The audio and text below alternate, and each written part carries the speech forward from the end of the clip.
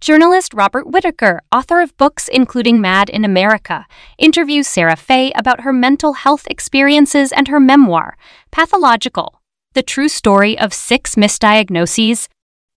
Understood that you have these things going on in your life. Your parents are divorcing, you're going to a new school, and that can be, very problematic for a child and very upsetting. You were told the problem was within you, right? Yes. That you had anorexia. And what's really interesting, what you just said is, and you began adapting behaviors to prove yourself that you had anorexia, right? You started taking on the character of someone with anorexia, but you didn't realize you were doing that, of course. No. I mean, it wasn't that I was faking. It was absolutely in keeping with what I was experiencing in my body with a stomach ache and not wanting to eat. And it was very much, in keeping with the weight I was losing. I mean, my weight was dangerously low, but it really became extreme once I started being an anorexic and thinking of myself that way. And that partly, I think, because I was so young, and that's when you are figuring out your identity. That's when you are trying on different identities. And that's what worries me. And one of the reasons I wrote the book, I teach at Northwestern, and I see it in my students all the time, that they are identifying so strongly with the diagnoses they've been given. And it's really a part of their identities at this point. And it's at that time when you're just trying things on and you're so vulnerable. Yeah, I think this is one of the things, going back to what Alan said, when I'm an old guy. So when I was growing up, you just didn't have people being presented with this possible identity. You just didn't. There were bullies, goof-offs, screw-ups, that sort of thing. But you really weren't presented with the opportunity to become a mental patient at age 12. That wasn't very common. But you were now introduced into an identity that's going to carry forward with you for decades. Is that correct? Exactly. And I think it's really important to note that my primary care physician, my pediatrician, gave me the diagnosis, because we often talk about psychiatrists, but 5 of my 6 diagnoses that I ended up with came from primary care physicians who I saw for about 15 minutes and, once a year or whatever it might be. And that's really, especially if you have a man in a white coat with a stethoscope giving, is often in a hospital, giving you a diagnosis, why would you ever question its scientific validity, its medical, soundness, or its reliability? So that leads you down a path. Your career does go along, but at the same time, you're moving through different stages of diagnoses. You go to, I think your next is it there's depression, anxiety, OCD, ADHD, and bipolar. So as you're moving through these different diagnoses, what are you saying to yourself? First you have anorexia, but now you have depression. Are you saying that it was undiagnosed before, or this is just the evolution of mental illness within me? What are you saying to yourself as you move through these different diagnoses? And, this is the late 90s. So diagnoses were not talked about in the public discourse the way they are now. So when I was receiving these diagnoses, they were pretty new to me. I didn't have a million friends who had the diagnosis as well. I didn't have people I could talk to about it.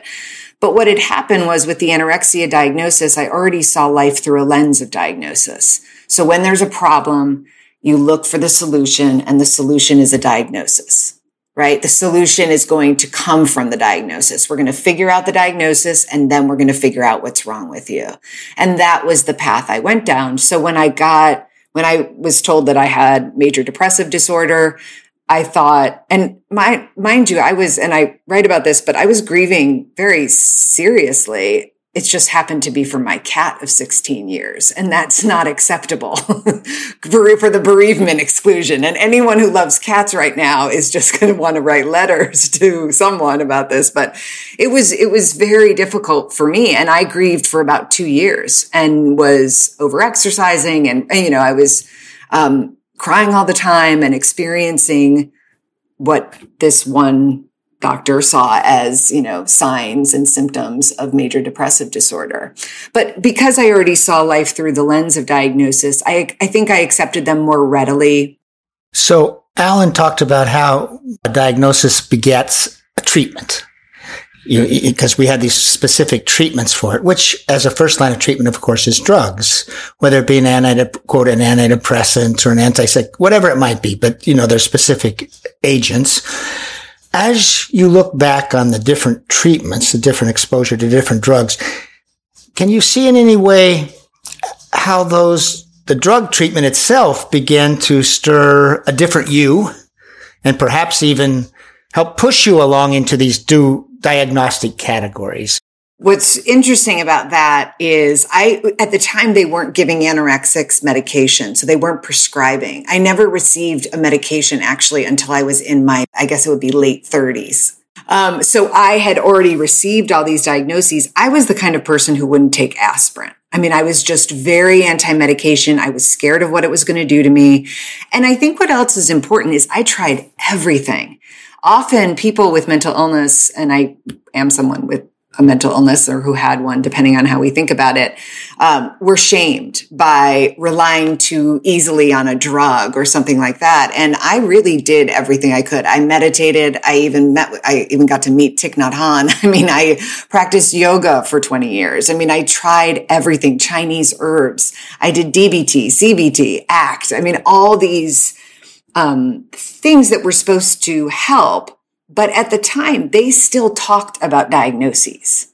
So CBT, cognitive behavioral therapy is an alternative to psychotropic drugs, but it also reified my diagnosis. It still said I was treating my diagnosis. But I will say that as soon as I was on the medication path, it went very fast. So it didn't matter that it was only about 10 years, because as soon as I had taken first I was given, I had been given Valium when I was diagnosed with generalized anxiety disorder. But later, once I was given an antidepressant, and then I started getting other diagnoses, but I was put on ADHD medication, then taken off that. Then, the mood stabilizers came in, then lithium, then antipsychotics. And it went very, very fast. And I think to your point, the really important thing was I stopped questioning them too.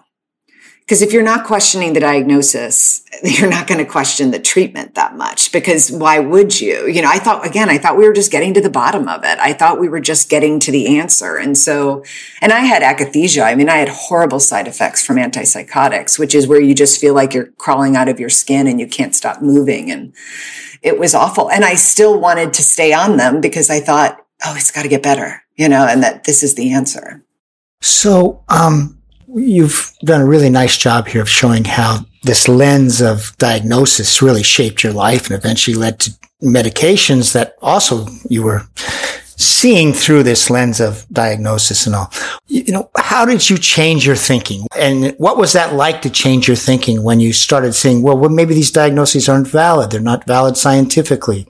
So how did that happen? And what was that like for you to suddenly question the very story you had organized your life around and seen yourself through? So I was at this point in my 40s, and I was in crisis. I had been suicidal on and off for about a year.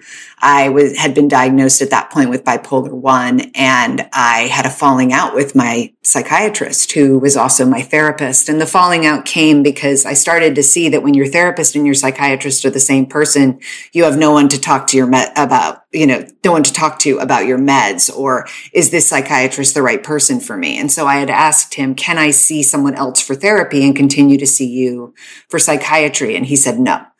And at the time I was almost out of medication. And so, I was going to just walk out, but I said, I need you to refill my prescription. And he wouldn't do it. And so I left. He said, have your primary care physician do it. She had just retired. And so meanwhile, I'm in crisis. I mean, I'm not in a place, I don't ever like the word fragile, but I was at that time extremely fragile. And so the idea of finding a new psychiatrist or finding a new primary care physician was just completely seemed beyond me. But luckily, I am one of those, I think, fairly rare people who had the support of my family. And I know how lucky I am to have had that. And my sister found a new psychiatrist. I went to see him. He's kind of a flashy guy. And so, but I went to see him, and we had our 27-minute or 34-minute first session. And I waited at the end for him to tell me and proclaim from on high what diagnosis I had, whether it was a new diagnosis or he would, reify the old diagnosis or what it would be. And he looked at me and he said, I don't know what you have. And my whole world changed. I mean, I'm still, he's still my psychiatrist, actually, because I was so grateful to him for his transparency. And I didn't actually know what to do with that information, but not only did I start to see myself differently, although that took, quite a few years, but the whole world. That afternoon, I remember walking out of his office and walking down Chicago Avenue in Chicago, and it just seemed crisper. It was colder, but it was also more vibrant. And it was like someone had just told me the truth. And so then I started researching. I wanted to know everything about mental health diagnoses. I had never heard of the DSM. I didn't know where they came from. And I just took it upon myself as a writer to find out everything I could. And, both your book, Bob, and Alan's were fundamental in that. And they just helped me see what was really happening, just the full picture. That was all I wanted. But it was really scary. I have to admit that I was so attached to my diagnosis. I had found myself in it. I had defined myself by it. I mean, I had filed for disability at one of my universities. So did I have a disability? Did I not have a disability? Do I have a mental illness? Do I not have a mental illness? I was suicidal. I didn't know what to do with all the information that I had. And I'm very fortunate that I had a purpose and that I had, my research and then eventually the writing of my book to carry me through that time. This material in an excerpt from a longer podcast or video. Follow link in description to learn more.